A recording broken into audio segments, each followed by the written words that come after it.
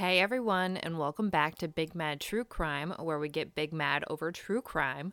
I'm your host, Heather Ashley, and today's case is basically how not to get away with murder. You've had enough small talk with your quarantine for the last week, so let's save you the misery and dive right in.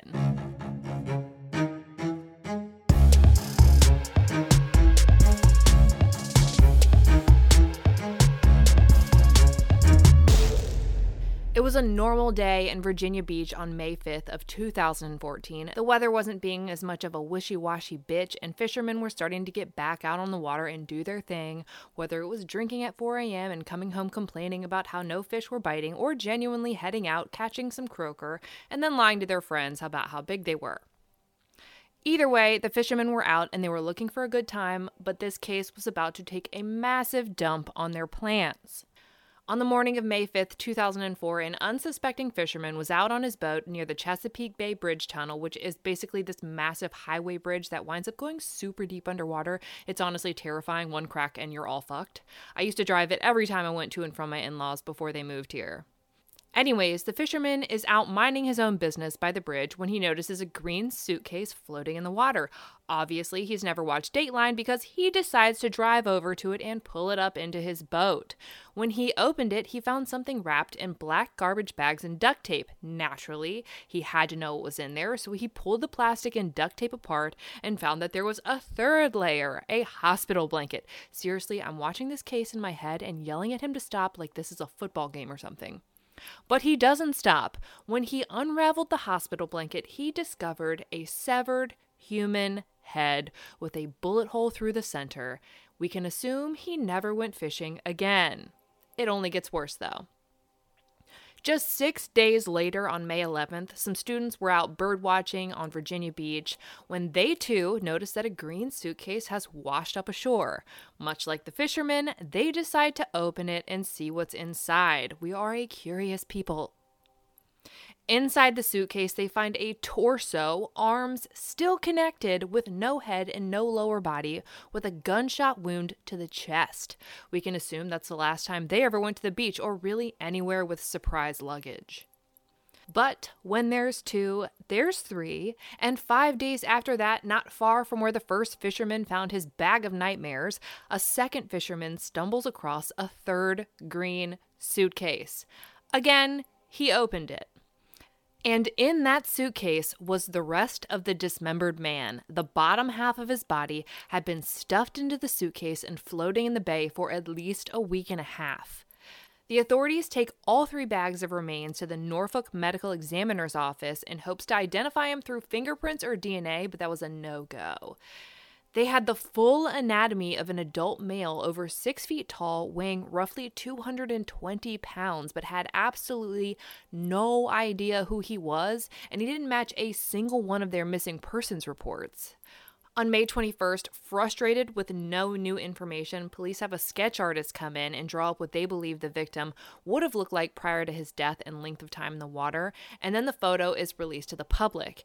It takes almost no time for a woman to call in and be like, hey, the guy in the sketch is 100% my husband's friend Billy.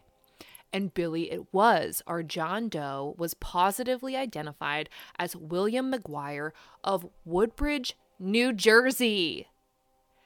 That's why no one knew who he was. He wasn't missing from Virginia. He was missing from New Jersey.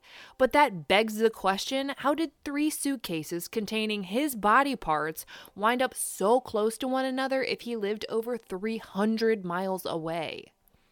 They make contact with William's wife, Melanie, to let them know that they'd found her husband and he's deceased. Clearly, she's devastated. Well, according to her friends.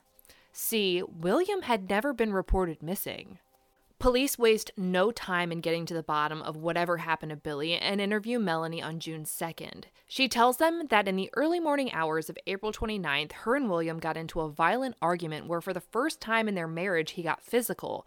She says that she and one of her children, not both because they had 2, hid in the bathroom after Billy slapped her in the face and shoved a dryer sheet in her mouth.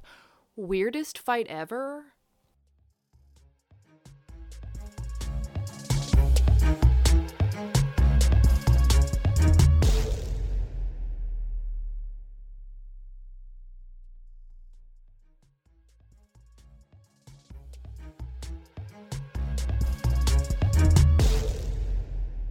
She says that she heard him rumbling through the house as he packed his things, and as he was walking out the front door of their Edison, New Jersey rental home, Melanie says he told her that they'd never see him again, and that was the last time that she ever heard from him. She continues gabbing her flapper and offers up that William gambled in Atlantic City a lot, so they might be able to find him or his car there. Hold up, lady. They already found him, but why are you telling them where they might find his car? Anyways, they talk about the luggage he was found in, and she says that she doesn't recognize it. They continue to interview her and ask her whether or not Billy had an easy pass because they noticed some charges along the Atlantic City Parkway on May 2nd and 18th. Mind you, the 18th is a full 13 days after his body parts started popping up all over Virginia Beach. I do believe this is when her oh shit meter began to go off.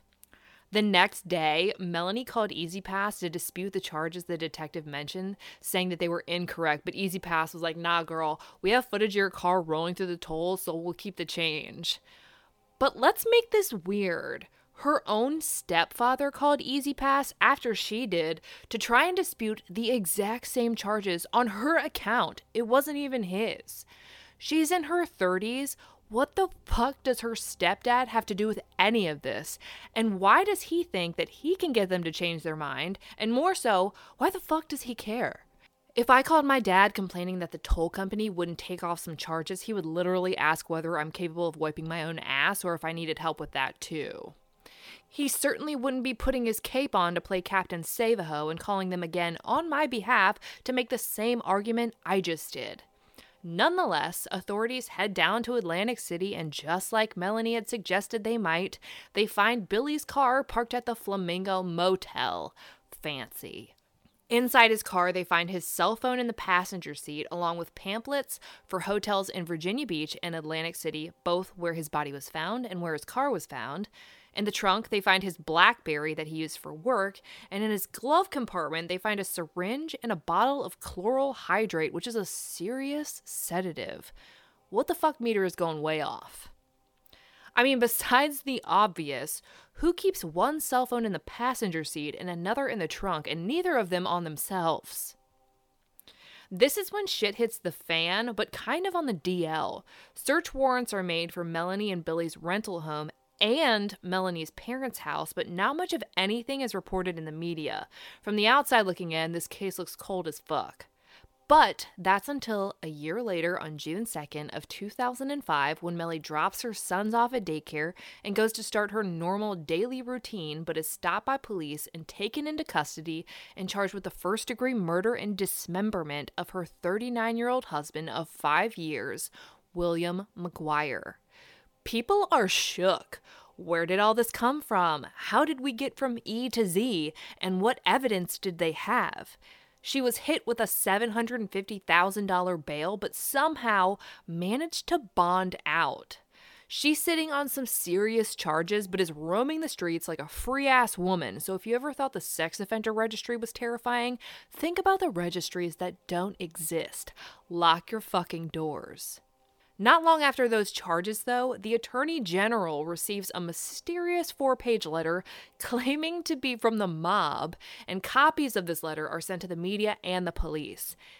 This letter reportedly tells the AG that Melanie is innocent, that the innocent wife of a murdered man is being charged with a crime they committed. Yes, because the mob is all about making sure the innocent don't go to prison. In an effort to prove the letter's validity, they include some information that wasn't released to the public, information that only the killer would know. The first bit is the fact that the only clothing Billy was found wearing in those suitcases were purple boxer briefs. The second piece of information they give is basically a correction to false media reports, saying that the media kept acting like Billy's arms were cut off, but that wasn't the case. And surface value, you might initially be like, okay, so whoever wrote this was clearly involved. But when you think a little bit deeper, why would you murder someone, cut off their legs, but keep their boxers on them? I'll tell you, it's because you have some kind of deep-rooted, ingrained care for this victim, even if you murdered and dismembered them, and you don't want their privates exposed to the strangers who find his body. The mob wouldn't give a single shit about that, but a wife might. And then you get to this whole his arms weren't cut off argument, and all I'm hearing here is, stop making this sound worse than it is. I didn't cut his arms off. Whoever wrote this letter 100% killed William and genuinely feels like there's some kind of argument that it's not as bad as it could be. I mean, they could have cut off his arms, but they didn't, you guys. Jeez. The police are honestly thrown for a loop for a hot second and genuinely consider what the letter is saying, but not for long. And when that doesn't seem to work, the AG and the others get another letter, but this time it's insinuating that Billy's sister is his murderer. They get this letter from a return address to Weikart Realty on Weikart Realty letterhead, claiming to be someone who works there alongside Billy's sister. They claim to have found the following items in her garbage can at work and sent them in this package as evidence, because who goes to the police anymore? In the package, they include Billy's wedding ring, meaning someone took it off and kept it.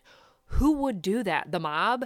Doubt it, unless they're going to sell it for $100 whole, but a wife trying to say her husband had left her certainly might. A bracelet of Billy's, Ultramax bullets, an empty Ultramax ammunition box. This has to be a huge garbage can. A key to Billy's car, the one that was found parked at the Flamingo Motel. A key to Billy's lockbox in his and Melanie's surprise storage unit. Rubber gloves, some prescription meds, weed. They literally mailed weed to the Attorney General. Old bed sheets and some notepaper with Billy's sister's handwriting on it. This Attorney General has to be wondering why in the fuck, out of all the cases that come through that office, not only has the mob tried to fight for the innocence of Billy's wife, but now a random coworker is trying to say Billy's sister is the one who killed him. But only after going through her work garbage that just so happened to have jewelry, 2 sets of keys, and some weed in it. Everybody calling bullshit? Say aye. 4 months after Melanie is charged with murder, she's also charged with perjury and for hindering apprehension for writing those letters to the Attorney General's office. Police believe, for whatever reason we don't know yet, that Melanie is behind both of the letters sent to the Attorney General's office. Her bail amount is increased to $2.1 million, and her pattern holds strong, and the praying mantis of New Jersey is released on bond again. Lord help us all. Almost an entire year passes and nothing extraordinary happens. The case hasn't gone to trial, no more charges are pressed, but Melanie gets a new defense team. And not just any defense team, she hires Joseph Tacopina, a celebrity attorney. He's the equivalent of hiring Jose Baez. Tacopina is no joke. He's represented A-Rod, Meek Mill, Jay freaking Z, and Michael Jackson, and now a lowly nurse from New Jersey. If you're wondering where in the free hell this girl is getting all this money, let me tell you a story. Some previous patients of Melanie's who just couldn't believe she was being charged with murder got together and raised $180,000 and hired Tacopina for her.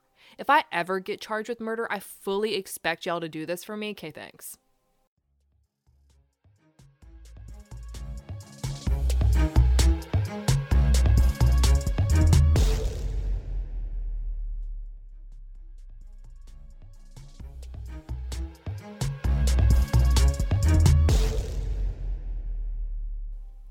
Another 5 months go by with nothing, no news, no new charges, but then, almost 2 full years after Billy's murder, Melanie McGuire goes to trial.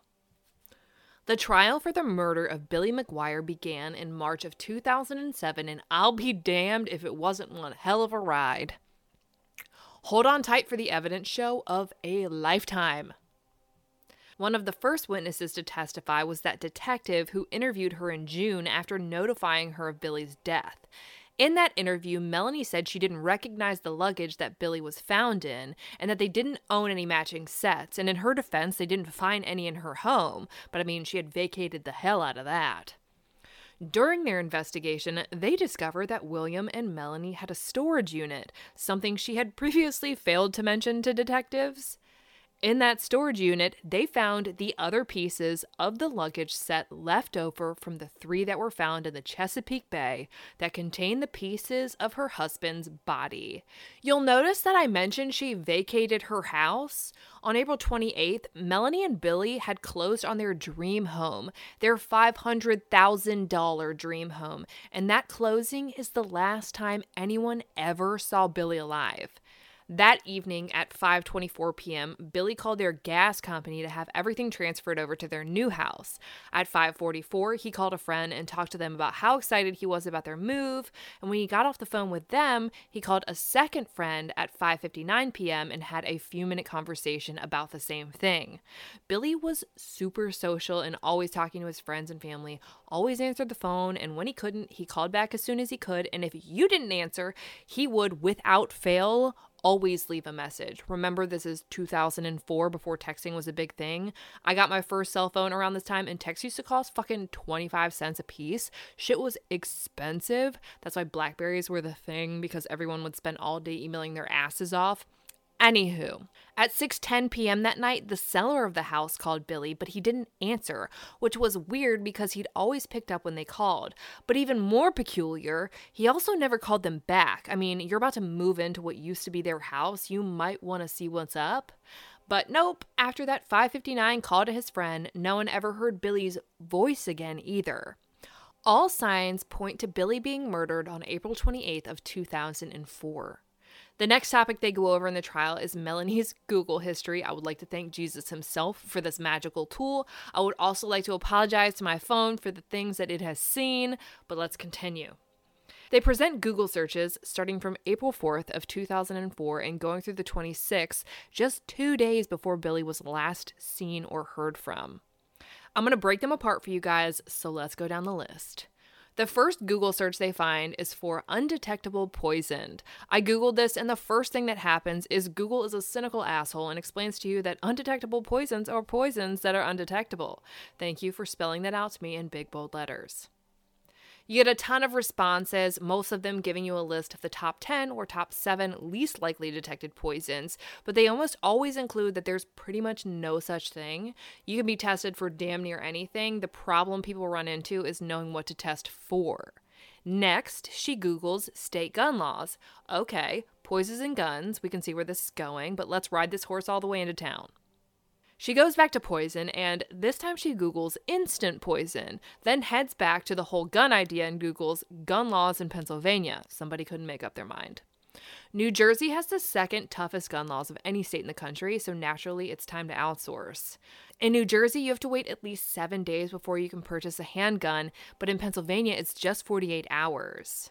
The searches continue and go on with toxic insulin levels, fatal digoxin levels. Digoxin is a heart failure medication, and frankly, the toxicities tend to be pretty minor in the grand scheme of things. So I don't know where this came from, but I'm thinking someone might have mentioned it at work that day, and she had a brief light bulb moment. And when that light bulb quickly burned out, she was back to Googling instant undetectable poison, like she was going to kill him with the devil's blood or something. He was just going to drop out.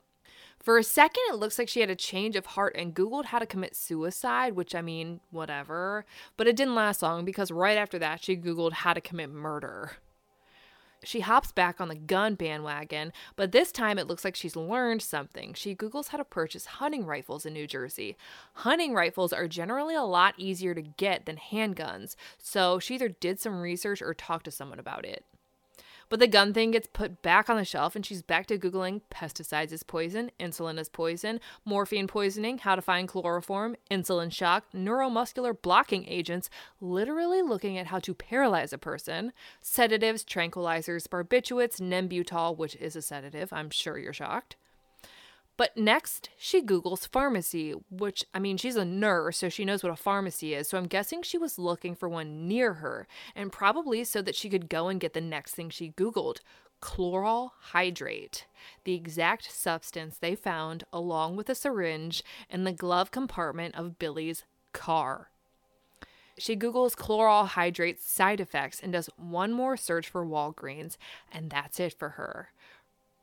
Her Google rampage is over.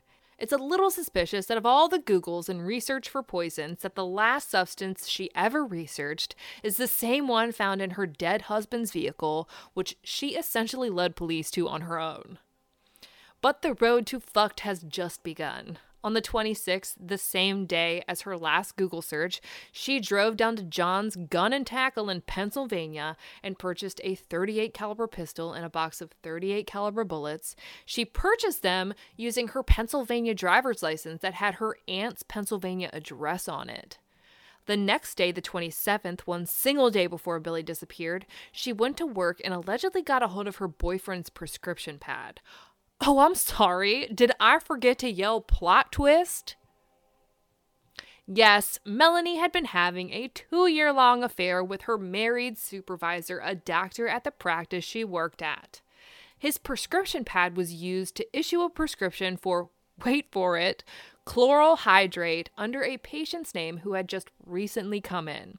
The patient testified that she had never been given a prescription for chloral hydrate, nor had she ever filled any prescriptions through the Walgreens pharmacy that it was filled at just 2 miles from Melanie's home. Oh, and the patient's phone number on the prescription was off by 1 digit. Nothing like making careless mistakes when it comes to murder. The justice system depends on it. Now, for those of you still reeling from the affair news, the doctor did not write this prescription. A handwriting analyst confirmed that the signature on the prescription had in fact been forged, though they couldn't confirm nor rule out that Melanie had been the one to do it. The defense took a stab at this and said that Billie was using chloral hydrate to mask his alleged steroid use. Okay, so we're going to admit that she forged the prescription from her boyfriend's script pad for her husband and under the name of a former patient, because husbands and boyfriends always band together, right? Her doctor boyfriend testifies that they've been together for the past 2 years, which included her last pregnancy with Billie's baby, where she gave the good doctor a blowjob in the office while she was 38 weeks pregnant. Cool. Doctor boyfriend says the two both had plans to divorce their spouses and start a life together, and was shocked when Melanie called him on the 28th, saying that her and Billie had just closed on a $500,000 house. But I mean, this couldn't have been the first shocking phone call, though, because one of them had to have been, hey, I'm pregnant with another one of my husband's babies. It's cool. I'll still blow you in the office, though.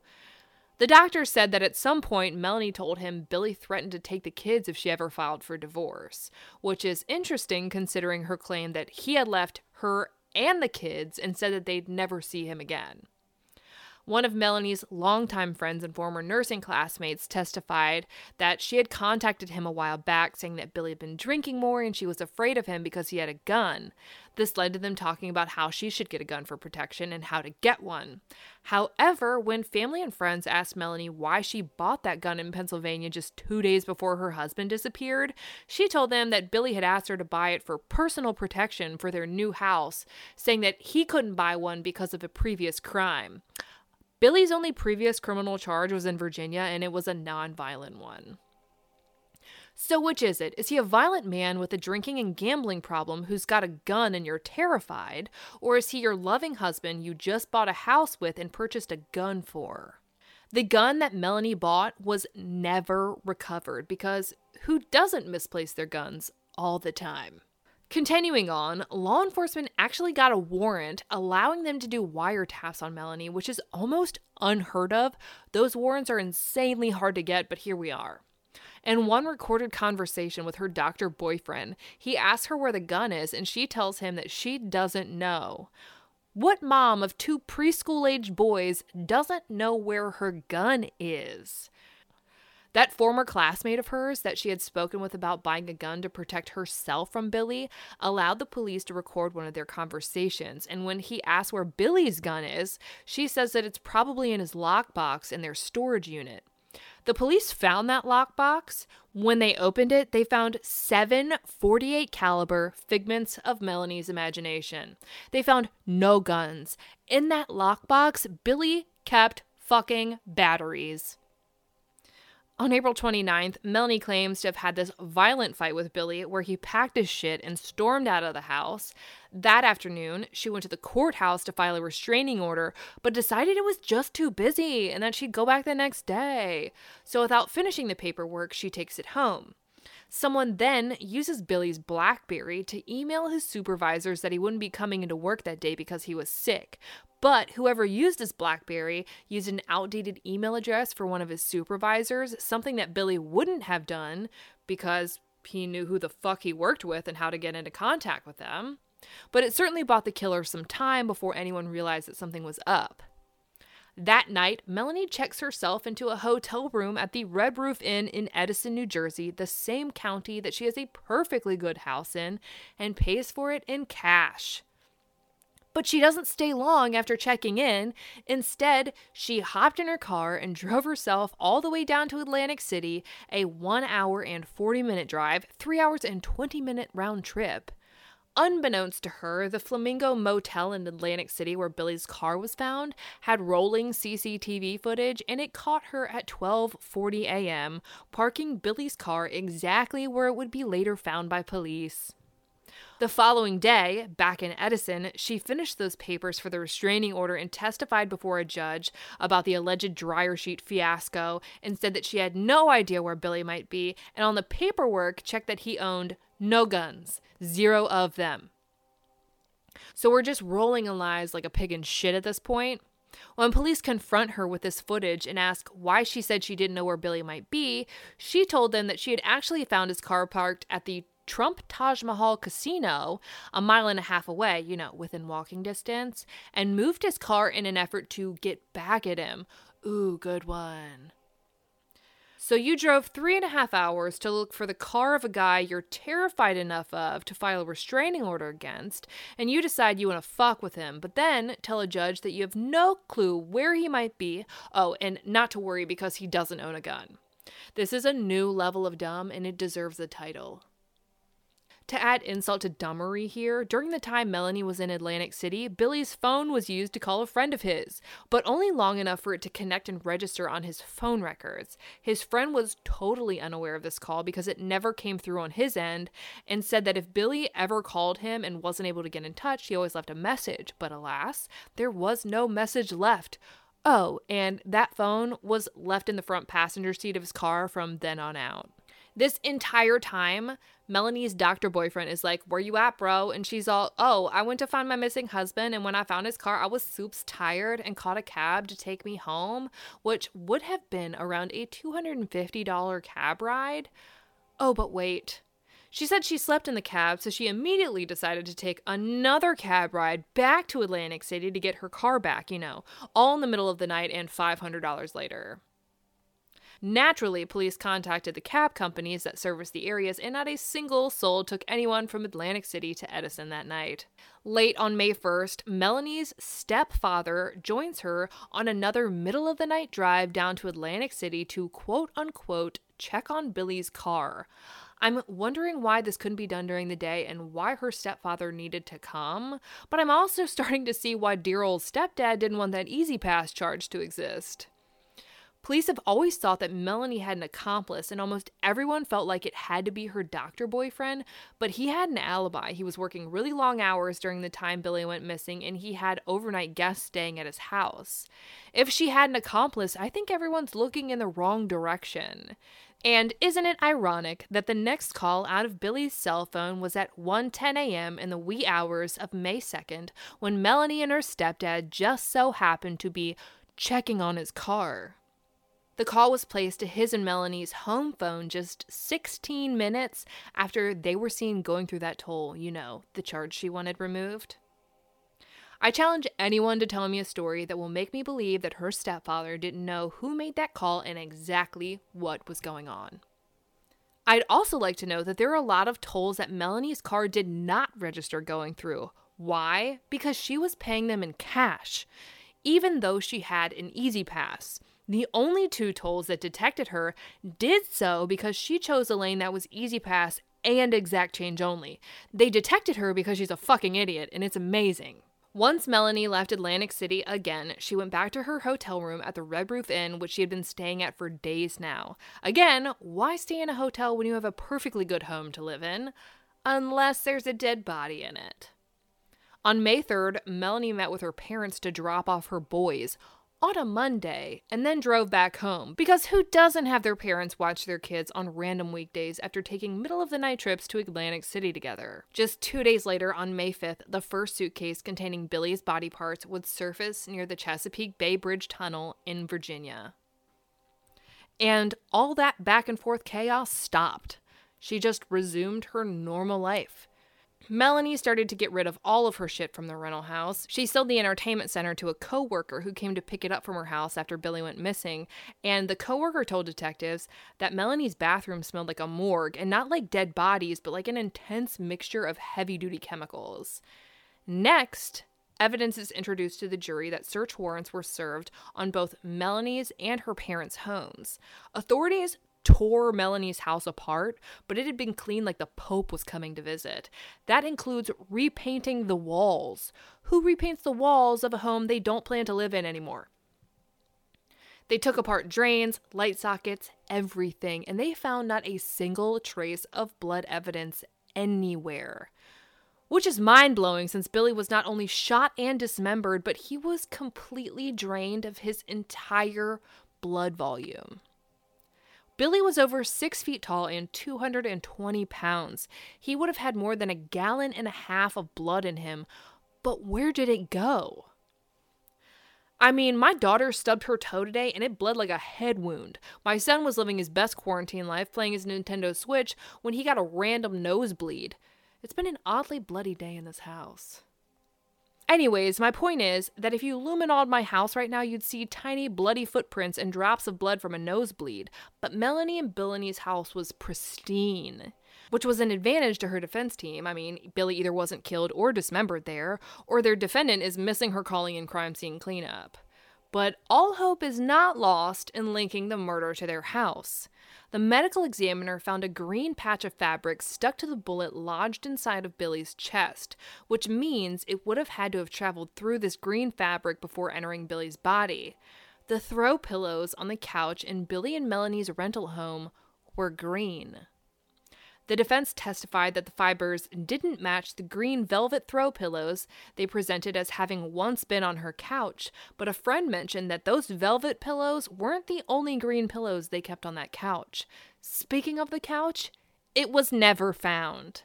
By the time police notified Melanie of her husband's death, the couch was gone. Melanie was a small girl and Billy was a big man. If she wanted to kill him, she'd need to sedate him first, and chloral hydrate would come in real handy for that, especially if he drank it and passed out on the couch. She could then easily use her newly purchased .38 caliber handgun to shoot him in the head and use those nearby green throw pillows as a silencer and shield for any blowback or spatter from the wounds. She definitely wouldn't want her kids or neighbors to hear any suspicious gunshots that would really cramp your murder vibe.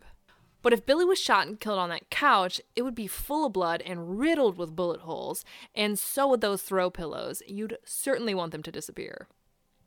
It's really convenient that they were never found, much like the murder weapon. But let's move on to the search warrant for Melanie's parents' house. Police would have needed probable cause to believe that it was somehow connected to the murder to get that warrant, which is enough to gain my attention. At her parents' house, they find one of her scrub shirts from work, a casino comp card with Billy's name on it, along with almost $30,000 in cash. What do you know? Billy was considered a high roller at the Trump Taj Mahal in Atlantic City, gambling $97,000 the year before and making an almost $30,000 profit. Now, being a high roller and having a comp card means that when he gambles, he stays at the casinos for free. They want their high rollers comfortable, full of money, and full of booze. So those pamphlets for hotels in Atlantic City and Virginia that they found in his passenger seat parked 1.5 miles from the Taj Mahal casino are nothing he would have ever needed. Atlantic City and Virginia are both places we know that his killer traveled to, though. Speaking of Billy's car, they found one more thing. Microscopic skin particles, which doesn't sound damning when you first hear about it. Everyone sheds skin. But the medical examiner testified that the skin found on the floorboard of his car would not have come from normal shedding. The skin that was found was from much deeper within the tissue. He says it would have had to have come from some kind of disease or trauma, and says that the wound the skin came from would have caused significant bleeding, but there was no evidence of that in the car whatsoever. The medical examiner concludes that it was most likely transferred to the floorboards from the shoes that his killer was wearing when they dismembered his body. But the court moves on to the next topic, that letter sent to the Attorney General's office trying to implicate Billy's sister in his murder. They track the package down to the specific FedEx office it was shipped from and find the card it was paid with. It was paid for using an American Express gift card. Not suspicious at all. Who doesn't use money to buy money before using it to ship a package containing a dead man's jewelry and some drugs? They trace the American Express gift card back to a local pharmacy where they catch a woman on CCTV matching Melanie's description purchasing one just before it was sent out. Naturally, Billy's sister is distraught that she's even being brought into this, but Melanie has 10 fingers and she's going to point every single one of them. What her defense team didn't anticipate was their client being the fucking Hansel and Gretel of evidentiary breadcrumbs. The return address on the FedEx package allegedly sent from one of Billy's sister's co-workers was the other Weikart Realty location, not the one his sister actually worked at. Certainly someone who worked there would know which fucking office they spent 8 hours of their day at. Melanie got the patient's phone number wrong on the forged prescription for chloral hydrate. She emailed the wrong email to let Billy's supervisor know he wasn't coming in on the 29th, and she wrote the wrong return address on the letter she sent trying to frame her sister-in-law. So much stupid.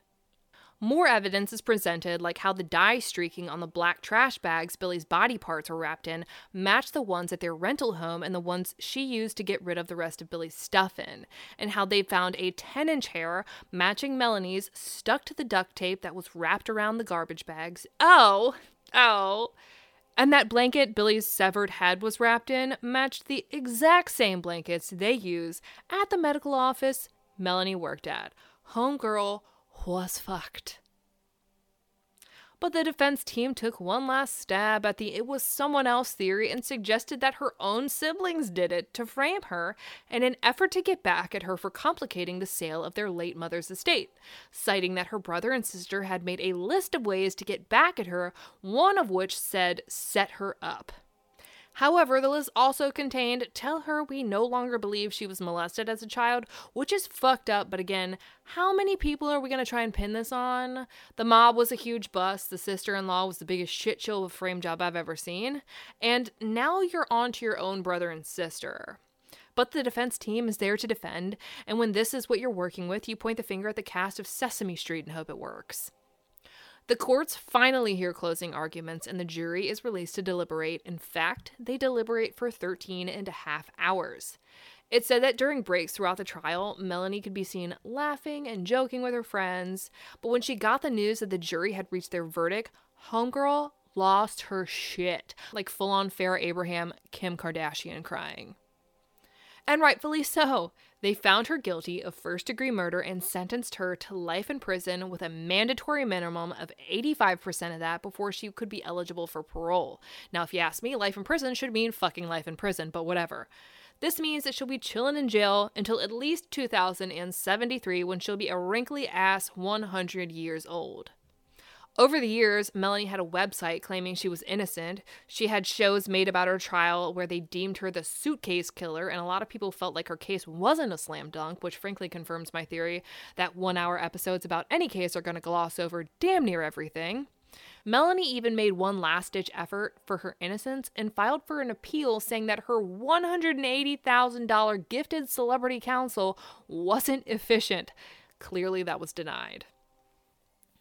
Melanie will sit and she will rot in prison until the day she dies. For all photos and maps pertaining to this episode, check out her highlight at the top of my Instagram at @TheHeatherAshley. And for anyone interested who has a lot of time on their hands, Court TV filmed this entire trial, and I'm going to link it in her stories for anyone who wants to give it a look-see. Murderpedia also has an amazing compilation of publications about this case, so I'll be sure to link that for you guys too.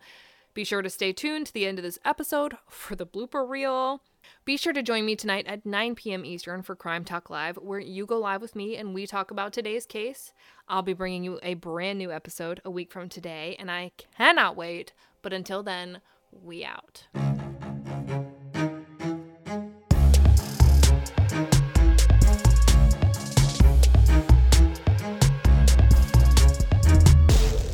Why is my nose like not working? I hate. Why can't I fucking talk? Why can't I fucking talk? There's only one rental home. Oh, you bitch. Fingerprint. Let me fix this necklace. Jingle, jangle, jingle, jangle. Further. She tells him, rumbling. Why rumbling? I'm going to let this loud ass plane fucking travel over our house. Fucking Corona gadget. Corona capsule. That's what a plane is. It's so fucking loud. I'm going to do this again. Why? I can't fucking talk or read. Fucking. Sorry, this is being a bitch, and we're gonna say that again. Why does this sound like fucking stupid as shit? Okay, I get a burp. It's just stuck in. And heard from. The fuck was that? No. From Busy?